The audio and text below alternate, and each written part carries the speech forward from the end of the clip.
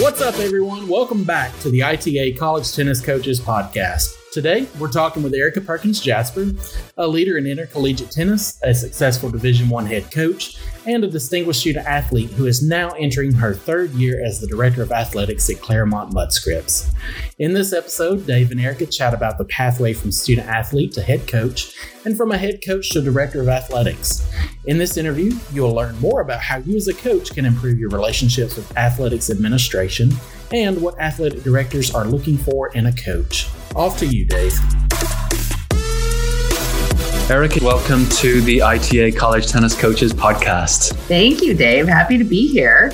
Yeah, it's good to see you as always, and it's been good to connect with you several times over the last 2 years. Obviously, I'm filling some of the roles that you were filling here at the ITA. It's probably a distant memory for you now, but hopefully all fond memories of the ITA with some years removed from it. But really interested, your background is so varied. You've devoted so much of your professional life to the sport of tennis in many different areas.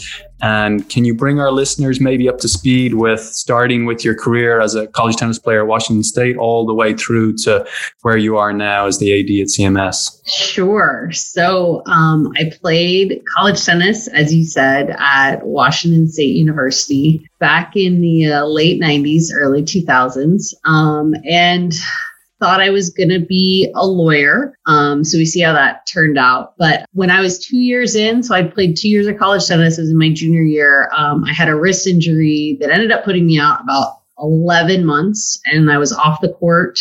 And my college coach at the time, Carrie Gross, she kind of gave me the opportunity to be the third coach on court at practice and at home matches, and kind of had that realization and the aha, like, oh, you could do this as a job. And that would seem fun, which is like such a naive statement to think about now. But that's really what piqued my interest. And because I had the injury and got a medical hardship waiver from the NCAA, I actually was able to stay at Washington State for my 5th year and work on my master's, and it kind of transitioned nicely into coaching. So I finished playing, and like many people, didn't quite know what I wanted to do. I had an idea that I wanted to be a coach and was perusing the internet back when I think it was still dial-up internet, and saw a coaching position that was listed as a GA position. And I had my last 2 grad classes. So I just kind of blindly applied for it, not even realizing at the time that it was a Division I head coaching job. So I got the job. So I was technically a graduate assistant, but a Division I head coach at Georgia Southern University. So probably 2 months after I finished playing. So I definitely fell into the profession, but fell in love with it. I always really enjoyed the team aspect of college tennis. I think like anyone who transitions from junior tennis to college tennis, you love the team aspect and the team matches. From a coaching perspective, I loved being able to kind of afford my student athletes the experience that I had. I felt like I learned a lot of lessons. And now that I'm even much older than that, realize I did learn a lot of lessons from my college tennis experience. So I was in college coaching for about 6 years. I did 2 years at Georgia Southern as the head coach, and realized that to move up in the college coaching world, that being a higher level assistant coach was probably the best step. So went to go be Kevin Epley's assistant at the College of William and Mary, and was fortunate to work for him and learn a lot about really the sport of tennis and really how to coach. Because like most coaches, I just coached kind of the way I was coached and by instinct my first couple of years. So working Kevin was incredible, and got to work with some awesome tennis players. So we had good teams at the time. And then I was named the head coach at Michigan State. And in a lot of ways at that time, I thought it was the world's perfect job for me. Michigan State, there's a lot of similarities to Washington State. And I loved my sports supervisor, and it's a very cool college town. I had an awesome team, and I was kind of rocking and rolling and starting to turn around the program there when I was given a really interesting opportunity to go work for USTA Player Development. And so I ended up taking that opportunity because there was always a voice the entire time I was coaching of, did I really want to be on a tennis court? Say when I think I used to say 40, which I'm 42 now. And when I said 40 back then. For some, what is it about 40? I said I'd always coach till I was 40. I guess. Right. 25, 40 seems really old. Yeah. And so I was like, oh, do I want to be doing that when I was 40? So I I knew that maybe I wanted to dabble a little bit in administration. And I also knew that as a fairly young female in college athletics and in sports, when you're offered an opportunity to kind of move up the chain, you probably should say yes and figure out the details later. So took a job working for Tim and Corwin in USTA Player Development. And essentially, I think my title was Manager of Junior and Collegiate Competition. But essentially, I oversaw the collegiate tennis programming. The cool part is there really wasn't much programming when I got there. And Timon gave me the green light as kind of a former coach and former player to augment the existing programming, come up with ideas for new programming. So I was 29, 30 at the time. So got to just run with things, made some really great connections. And it was an incredible experience. And I think I learned, I could be an administrator and find it rewarding. But, like we all do as we grow up, during that time, I also got married, had my first son. Really the pull to be back on a college campus had become pretty strong. And as you can tell by my description of my coaching experience, I was really lucky in that I got offered a better job each time as I was moving through, but I never really got to finish what I started. I got to Georgia Southern and we started to get better and I got another job. And then, I was only at William & Mary for 2 years and we were really just starting to, see the fruits of our labor and see how Kevin's philosophy was going to change that program. And I took Michigan State and same thing. So there was this pull to be back on a campus. I think deep down, I wondered if I could still be, if I was a good tennis coach, because I didn't know. So had the opportunity to go back into college coaching at the University of New Mexico, which was the right direction in the country. I'm originally from the West Coast. So New Mexico was moving in the correct direction. So took that gamble, but knowing at that point that the long-term goal was still to be an administrator and probably on a college campus. And so in some ways, I probably got to fulfill my dream at New Mexico. And I think we did battle a couple times when I was there and was lucky enough to kind of do the worst to first in the Mountain West. And we literally lost the play-in match my first year there. I think we lost the 8th, 9th, which is a horrible feeling, to winning the conference the third year that we were there. And at the same time, right around then, I was offered the COO position, which have at the ITA. And while it was off a college campus, knew that getting that opportunity to lead in college tennis was probably a once in a lifetime opportunity. So if you can tell, the theme is I said yes to a lot of things and figured out a lot of the details later, including dragging a husband and 2 children a little bit around the country, and spent 4 years in that role. And really that experience is probably what led me here. As you know, probably one of the best things about working at the ITA is you get to work across all divisions and intersect not only with coaches, but with administrators and folks at the USTA, at the NCAA, NAIA, and JCA. And I got a real feel for, I think, the overall college sports landscape. And while I won't talk poorly about Division I will just say that I became more and more enamored with Division III and the Division III philosophy and really what we have to afford to the student athlete. And as you're aware, CMS has had amazing tennis programs for a long time.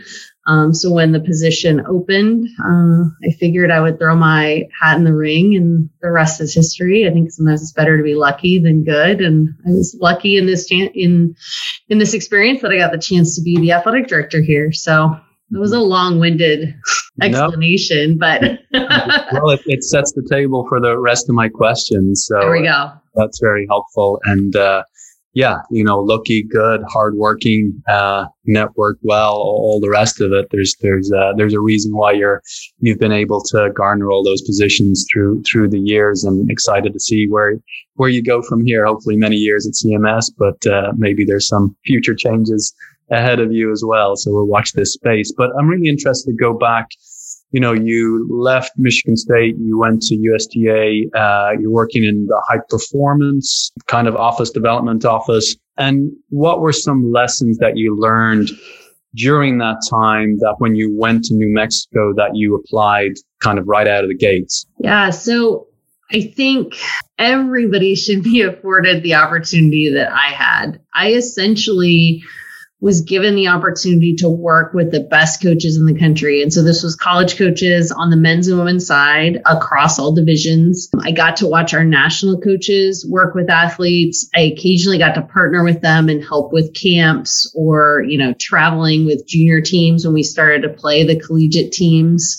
Mm-hmm. And I did a lot of watching, observing, asking questions. When you're working in a national governing body, all of a sudden you have access just to a lot more people. And I think I took advantage of that, and it gave me a time to reflect. I referenced it earlier, but a lot of my coaching was on instinct, and it was maybe how I thought a coach should be or how I was coached. And what I realized when I was working at the USTA was the coaches that I really respected and admired were very true to themselves. And they also made it about the student athletes. And that's something that really resonated with me. And so when I was able to go back into coaching, I would say I had a much clearer coaching philosophy overall. And I also think it was very true to who I was.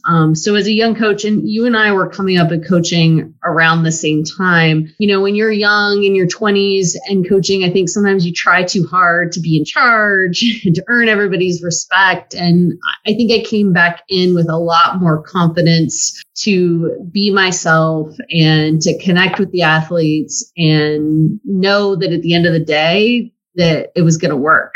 That sounds really interesting, but that was what I kind of walked away from. Yeah, I'm 5 years removed now from being a college coach, and I often get the question, if I ever did go back to coaching, what would I do differently and why? And so now that you're an athletic director, you have a much broader perspective of where tennis fits in an athletic department, in the collegiate landscape. And so if you were to go back to coaching tomorrow, how might you view your job as a college tennis coach differently? Would you? What are some things that you do differently if you went back to it tomorrow or next week? I think because I had that interesting break already, I don't think there would be much that I would personally change, because I changed a lot. I mean, I coached some awesome women at the 3 schools that I coached at before I worked at the USTA. But all of them would tell you that at best, I was probably an average to above average coach. And my student athletes in New Mexico got a better version of me as a coach. I do think from sitting in this seat for the last 2 years and maybe some of the perspective of the pandemic and some of the conversations about Olympic sports, particularly at the Division I level, I would probably try to be an even more vocal leader in the tennis space, because I think I always did a fairly good job of that. When I was at New Mexico, I was on the regional committees. I was the regional chair. I served on the operating committee. I think even David Benjamin convinced me to be on the board at some point. I always knew you needed to give back, but I might be a little bit more vocal in maybe engaging my peers to do the same thing. Sometimes I think tennis, because we can do so much and we tend to like to be lone wolves on our campus, we're not always thinking about ways to give back. And so encouraging other coaches in that space to do that would probably be something that I would try to be better at. And just in regards to now the world that you're in and your peers, athletic directors at other institutions, and when you have conversations with them, and they hear about your background as a tennis coach and things like that, what are some of their viewpoints around tennis and tennis coaches? And are there any complaints or worries or concerns about how tennis operates, how tennis coaches operate, or anything along those lines? Yeah, that's been a surprise. When I was a true tennis person, I kind of felt like, whether I was working with folks from the NCAA or sometimes somebody on a college campus, they'd be like, oh, you tennis people. But I just really thought they were giving me personally a hard time. I'm not sure sometimes that tennis and tennis coaches have the best reputation. And in good news, I think I can serve in a cool role for the sport in that I can maybe do some background and explaining as to the whys of certain things. But, I think sometimes there's some frustration with the college tennis season where, okay, so it's this individual stuff in the fall and it's long and it's expensive. And why are my coaches taking players to a pro tournament? And why are they only taking 2 players to this one? And they're playing 9 events and all of that. And it doesn't count towards the conference championship. And that's what we care about. I hear a lot of that. I also get a lot of, why do tennis coaches think they're so special? And one of the amazing things, right? And this is hard because you and I think we've lived it. One of the things that, David Benjamin and I think myself, you and Tim under his leadership, we did some really cool things as a sport and as an organization with the ITA where whether it was special rules that are only for tennis or whatnot. And so as a tennis person, I always thought that was amazing, right? Like the $10,000 rule would be an example. I mean, I worked on the legislative part of that when I was at the USTA. I never realized how that feels to a compliance person or an AD where it's like, why do you have all these special rules?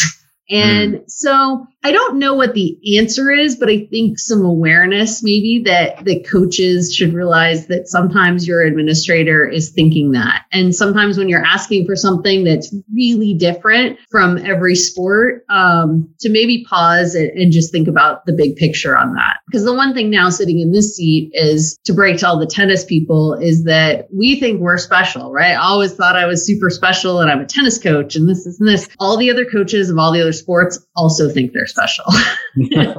And as the athletic director, they all are special, right? But there needs to be some form of equity in the department. And I will say that I really value our coaches here who willingly put the department first. And am I fortunate that I have 2 tennis coaches who do that? Yeah, but that's huge for an athletic director is, do you have coaches who are going to put the department first sometimes? And can their team goals align and give back to the departmental goals?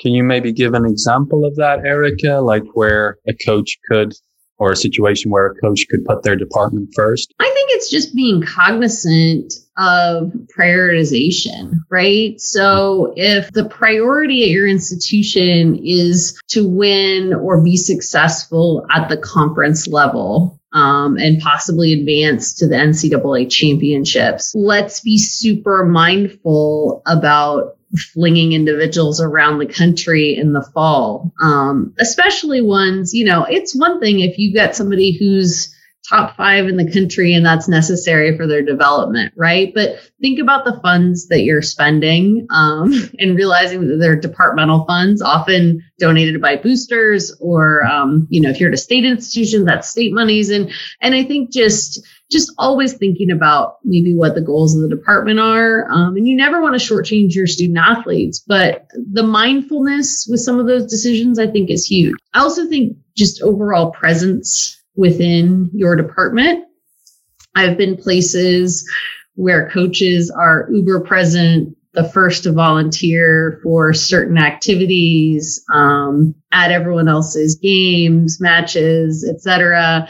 And there's some coaches who don't do that. And everybody's got their own personal, your own personal life that impacts some of those choices. But I think thinking about the department and how you maybe are present too, is important as well. Yeah, no, it's great for coaches to hear. And so when you're hiring coaches now, regardless of the sport, not just tennis, what traits do you hope they exhibit and how can they maybe demonstrate those characteristics or those traits before the interview, during the interview, and then even afterwards? Yeah, this will sound like the typical answer, but I do think somebody's communication skills are super, super important. So I think being a strong communicator and responsive, and remembering that being a strong communicator doesn't mean talking or writing the most or anything like that, but it's being concise and professional.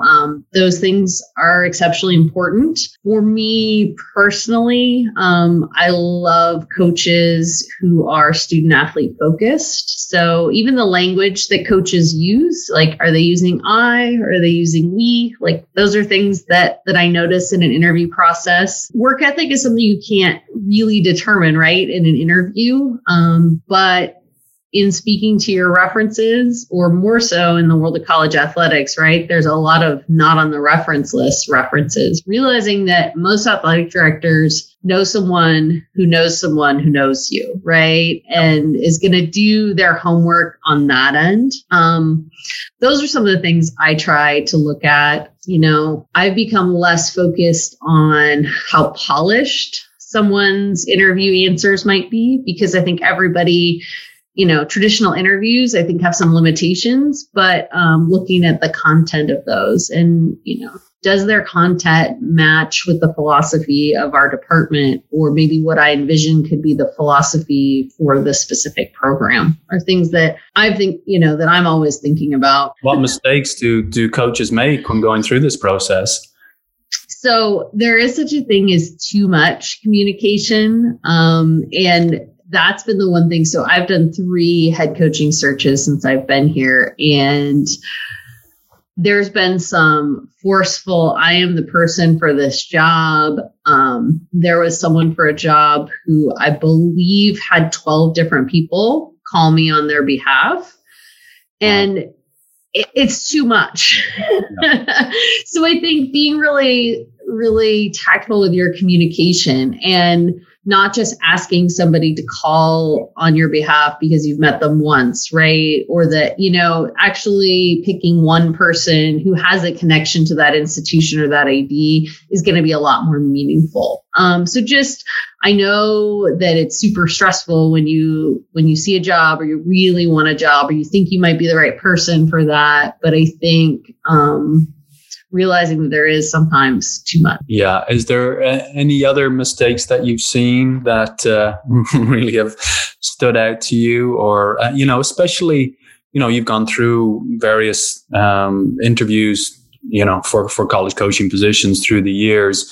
Maybe what are some of the things that you think you did well? And what are some mistakes that you maybe saw some of your peers making, fellow assistant coaches making when they were interviewing for jobs? Yeah, you know, I will say the one, and I've already kind of mentioned it, but I get the reverse of it now, is there's a lot, I get a lot of calls and emails from people that I actually don't, like, I may have met them and talked to them at certain events or know of them and like the person, but there's a lot of asks for me to call or email on their behalf. And I would just say be exceptionally careful with who you're asking to do that. Because in my case, if I don't know you that well, like, one, I'll be pretty honest and be like, you know, hey, I don't know you that well, or hey, you're one of 8 people who's asked me to call this AD about this, and I'm happy to share what I know about you, but I don't know that much about you, your coaching philosophy, et cetera.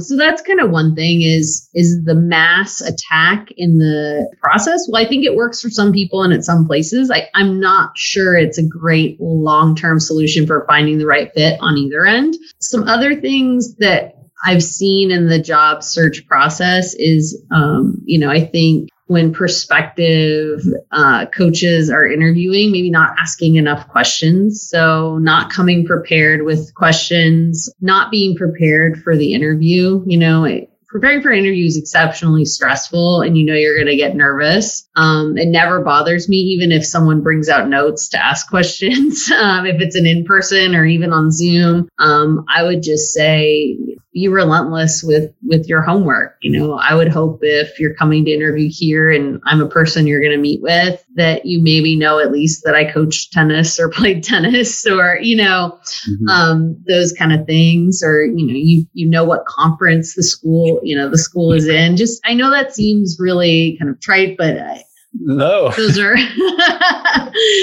important. Those are important things. And, having great questions, asking the athletic director what's their vision for the program, or, asking what the competitive goals are for the department. What is the department philosophy if you can't find it online? Like, those are great questions to ask. And it also just shows how much you care about the position that you're interviewing for. Mm-hmm. And so what is some advice you'd give coaches around how to develop their resume further beyond just the wins and losses that they're having as a college coach, say as an assistant coach, and hoping that will beef their resume up to a point where an AD will take interest in? Are there things outside of the, say, X's and O's of coaching tennis that they can be doing to further their resume and further their career if that's what they want to do? Yeah.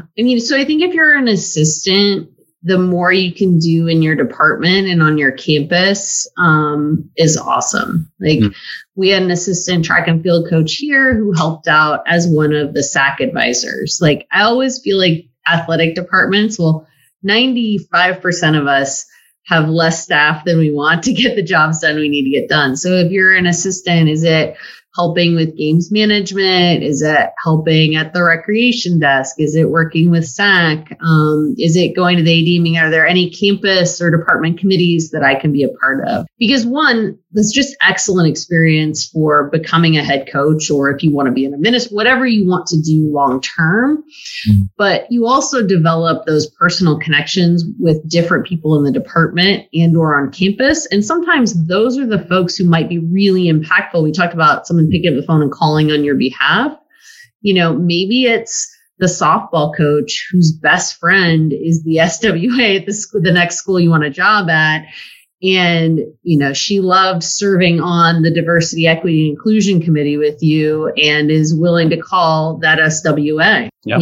I think those experiences just help you become better and better connected on your campus. And it helps you be a better assistant, but it also, I think, builds the resume and what you can write down, but it also, I think, builds your network of people and experiences that you can call on as you're navigating through things. Mm-hmm. And then what about professional development? We talked about your career to date, and you were very fortunate to work for Kevin Epley and learned a lot there. You work in USDA, high performance. Are there professional development opportunities that you would encourage tennis coaches to engage with at any point of their career, really, just to make them a better coach? Or the things that you've seen in any of your roles over the last few decades? Well, and Dave, I don't think you meant to set yourself up for the compliment, but I think what you're doing right now, these last 2 years at the ITA, all the different coaching education opportunities that you're affording these college coaches, I feel like college tennis coaches should take advantage of them, especially because the price is right? They're free and they're available, right? So that's the small stuff. But I also just think being willing to connect and socialize and talk to other coaches and ask questions. The one thing I realized when I was working at player development was that most of these great coaches that I really looked up to, they were willing to take my call. They were actually willing to answer questions over a coffee or a beer, and getting the confidence and the courage to do that helped me a ton. I'm a big fan of, for female coaches, the NCAA Women Coaches Academy. I think they do an incredible job. I was fortunate enough to attend in 2006, I believe. And We Coach has done an amazing job kind of taking over that programming and running with it still today. Actually, I think all of our female coaches, except for one here now, are WCA graduates. I think those opportunities are really cool because you're working with coaches across all sports. So for the tennis coaches, gobble up the tennis specific content, but also gobble up the coaching content that is not sports specific. Because I think I've learned as much from coaches outside of the tennis world as I have inside the tennis world. Like, as I'm reflecting, I love college basketball. It might actually beat out college tennis some days with how much I like watching it. And everywhere that I was at, my dad was a college basketball player, so we'll blame him for that influence. But I would go and watch basketball practice. I would just ask whoever the basketball coach was, oh, can I come sit in and watch practice? And no one ever said no. I mean, Tom Izzo didn't even say no at Michigan State, you know?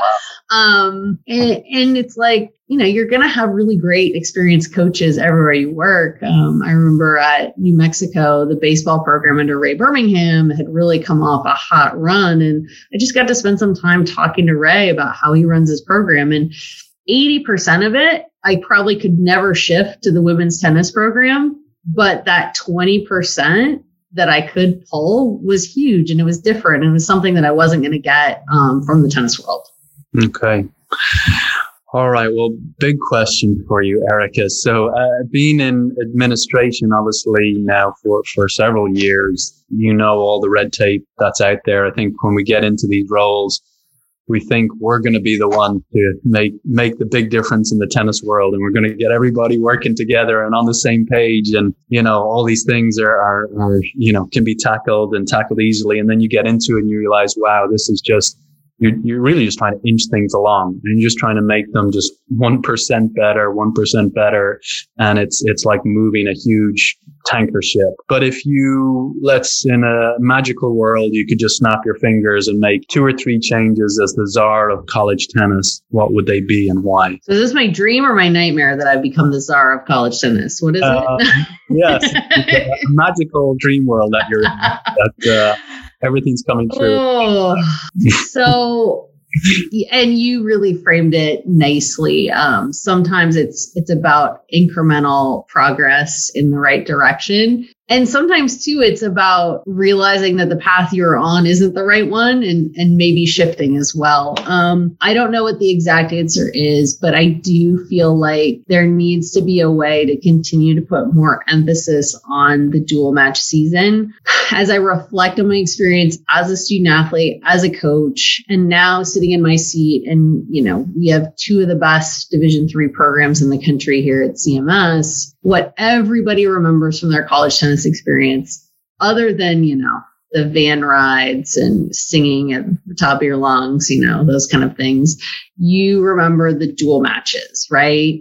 Mm-hmm. And somehow I just don't think we've found the way to put that emphasis there sometimes. And some of it has been the distraction, particularly at the Division I level, maybe with pro events and whatnot. But any way we could center more on that, I think could be magical. Again, that might need just the magic wand, because I don't know what the steps are. I also think I actually don't care about specifics of format, because I don't want to relive any format discussion.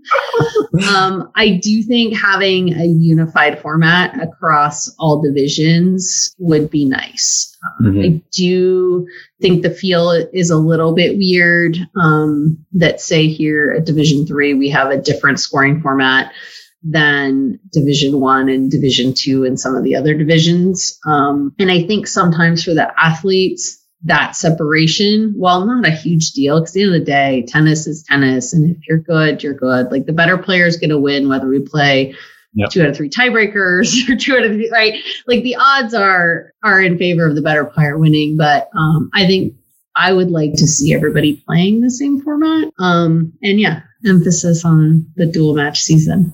Okay. Cool. Well, did you like I gave you know-hows to do that? So this is a magical, mystical world where we could just snap our fingers and make these things happen. And yeah, that's the thing. It's like, so when you're sitting in these seats, you just see how complex that world is. And, you know, people say, well, why don't you do this? Why don't you do that? And we wish it was that easy. We really wish we could get to all these things. And like you said, even within your athletic department, you have more, you know, jobs that need to be done than people able to actually do those jobs. And I think that's the case in many sporting organizations, other than, a handful that have unlimited resources. Most sporting organizations do not have that in most parts of the world. And so we won't spend too much time dwelling on that, but we're all trying our best in good faith. So go easy on us. And I mean, just to piggyback on that, and I don't know if you interact with this group as well, but, for the tennis coaches who take the time to listen to me and Dave, I do think it should be said, and you'll never give yourself credit, nor would Tim or Corey or the rest of the ITA team, but the amount of work that I think the staff of the ITA does on behalf of the coaches. And comparatively, when you look at other coaches associations, like the ITA really is a leader in the volume of things that you all are involved in. And I think, it's probably a great reminder for the coaches to hear from me now that I'm not sitting in that seat, that it is pretty special to have a group of people working that hard on their behalf. So shout out to all of you. You're a great crew. Yeah, thank you, Erica. No, it's an absolute pleasure, but it is, there's just never enough time. You could give me 100 hours a day, it's just not going to get to everything, but we're working as hard as life will allow. But into some rapid fire questions. So what's maybe a piece of advice you received from anyone in your life? It doesn't have to be tennis related. When I was deciding where to go to play college tennis and to go to college, I really wanted to go to University of Washington, and they didn't offer me a scholarship, and Washington State did. And my dad, who played tennis and basketball at the University of Washington, told me to go where you're wanted. And I've used that piece of advice pretty much the rest of my life. And as I walk through my career path, I think sometimes it scares people with how often maybe I moved, especially early on. But I think that's really served me well in getting me a wide variety of experiences. Pretty good. I love that. Is there a book, podcast, article, passage, poem that has influenced you in your journey? Yeah.